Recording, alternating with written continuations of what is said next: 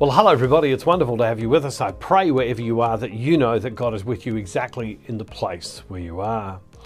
Well, I've got some really exciting news. I've got something I want to share with you at the end. I think you'll be greatly blessed today by it. Well, we have been talking in this series, Christ is Risen, How Do We Live? We've been talking of late about prayer because prayer is meant to be a key component of our life as to how we grow in relationship with God.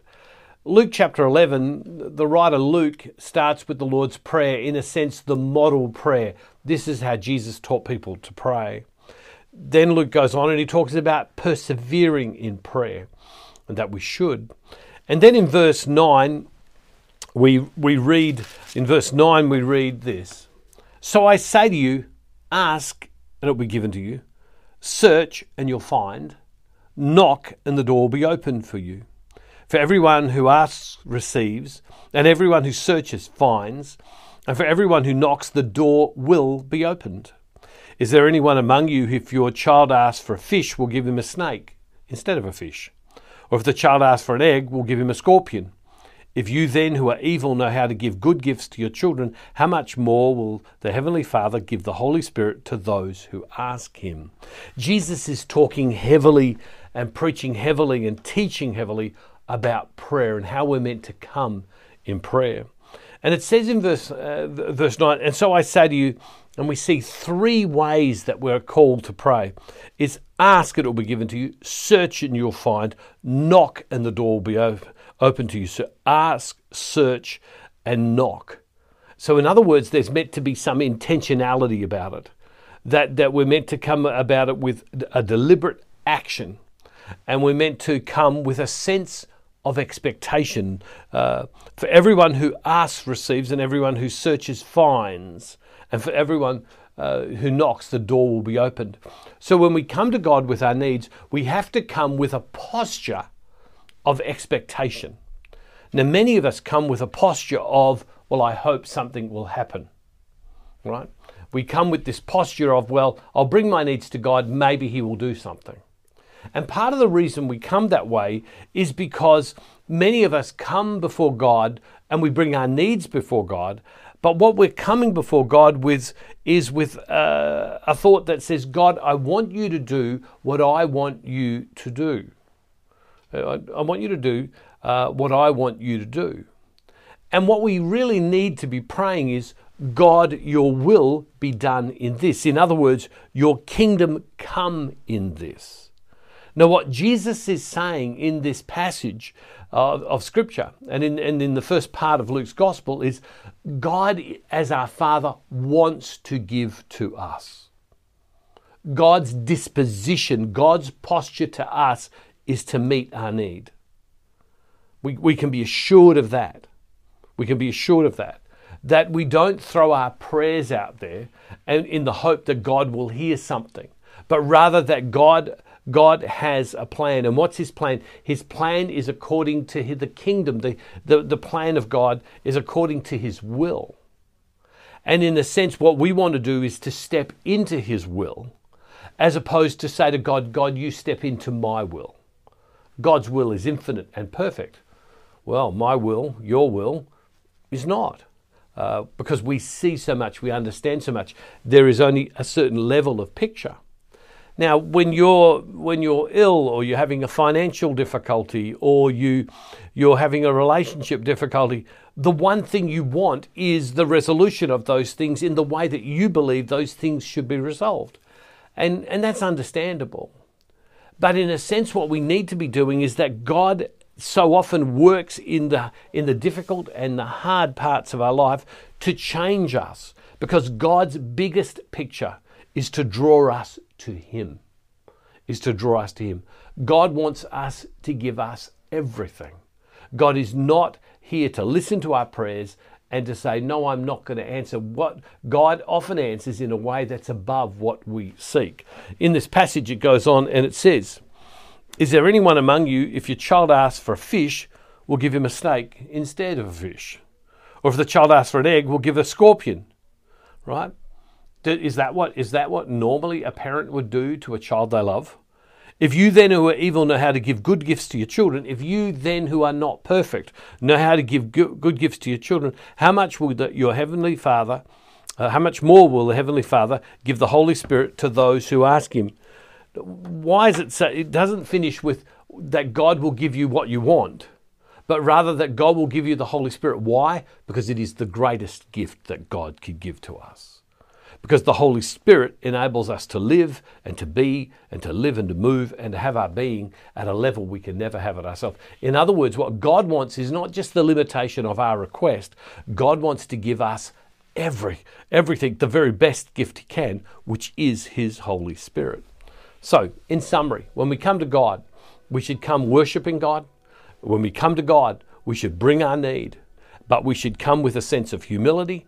We should come with a sense of, God, I know you want more for me than I can even ask or imagine. You want more for me. And when we come to God in that way, we come with this sense of the presence of God and the surrender of our life to God. And so we have to have a posture of, oh, God, I'm coming to you, and I know that your posture to me is that you want to meet my need.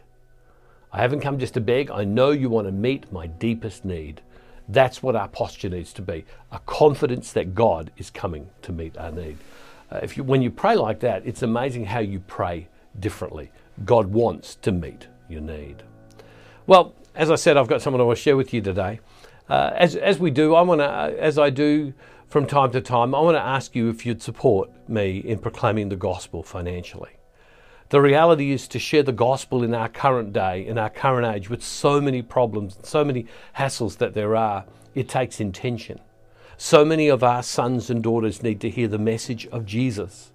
Imagine if your children were taught to pray with a confidence that God wants to meet their needs. Your husbands and your wives. The message of the gospel, the message of the saving power of gospel will never go out unless we deliberately do so. What we're trying to do is put it into words and into language that everyday people can understand. And so I want to ask you, I'm unapologetic in asking, because this changes life, and the gospel is the most important thing that we can give anything. It's the greatest gift we can give anybody to bring them into a relationship with God. So I'm asking for your help. As I say often, to everybody who gives, I call them a faith builder, because that's what you're doing. You're building the faith of people, which changes people's lives. To our faith builder partners, those people who every week, every month contribute something and have gone into our website, have set it up to do so, can I say to you, you make this possible to do. You really do. And I couldn't do it without you. Well, today I'm very excited because on the weekend just past, I gave a message to my children and to my staff. To a very small group of people, I gave a message. And the title of the message was, How Do We Seek After God? And I didn't record it to be distributed. I didn't record it for television. I didn't record it for the internet. I recorded it for my family and my staff, my team, the people that are most important in my life that I love deeply.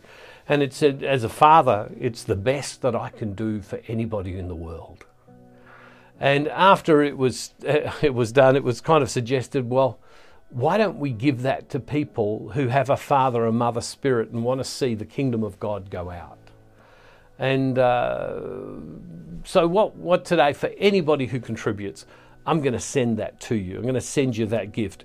You can just go in, and for whatever you contribute so that we can proclaim the gospel, I'm going to give you this message. How do we seek after God? This is a message to my children and to my family, and I pray, and to my staff, and I pray that it deeply blesses you. It's just a gift from me to you to say thank you. Now, it's not recorded for television. We weren't all set up for it. We didn't expect it to be distributed at all. So it's a very low quality. It's kind of a behind the scenes, what gets done that no one sees. It's a private message, but I'd love to share it with you. It'll come in the next few days. Our team will send it to you in the next few days when everybody has got together and contributed. I just want to say thank you to you. The gospel matters, everybody. And the message that I'm going to bring to my children that you'll hear is why what we do every day is critical for people's lives. And I'd love you to be able to receive it. So when you contribute by going to this address, or you go to this, or go to the gift tab, our team will see it, and then they will send that to you. as a gift. And I pray this very, very much blesses you. I look forward to hearing from you, your reflections upon this message, which really came from my heart to my family, to my staff, and to my team. Loving Father, I thank you today that you call us to realize that you want to bless us with good things. And Lord God, we want to be made in your image and likeness, and we want to bless others with good things. And the greatest gift we can give is you.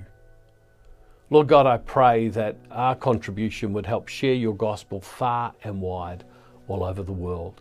I pray that people would be blessed by this message that I shared with my family about how to seek after you, and with my team. Lord God, be with us. And Father, we make this prayer in the name of Jesus through the power of your Holy Spirit. Amen. Can I just say thank you to everybody for making it possible for the gospel to be shared all over the world. God bless you. See you tomorrow. And don't forget, wherever you are, God is never far from you.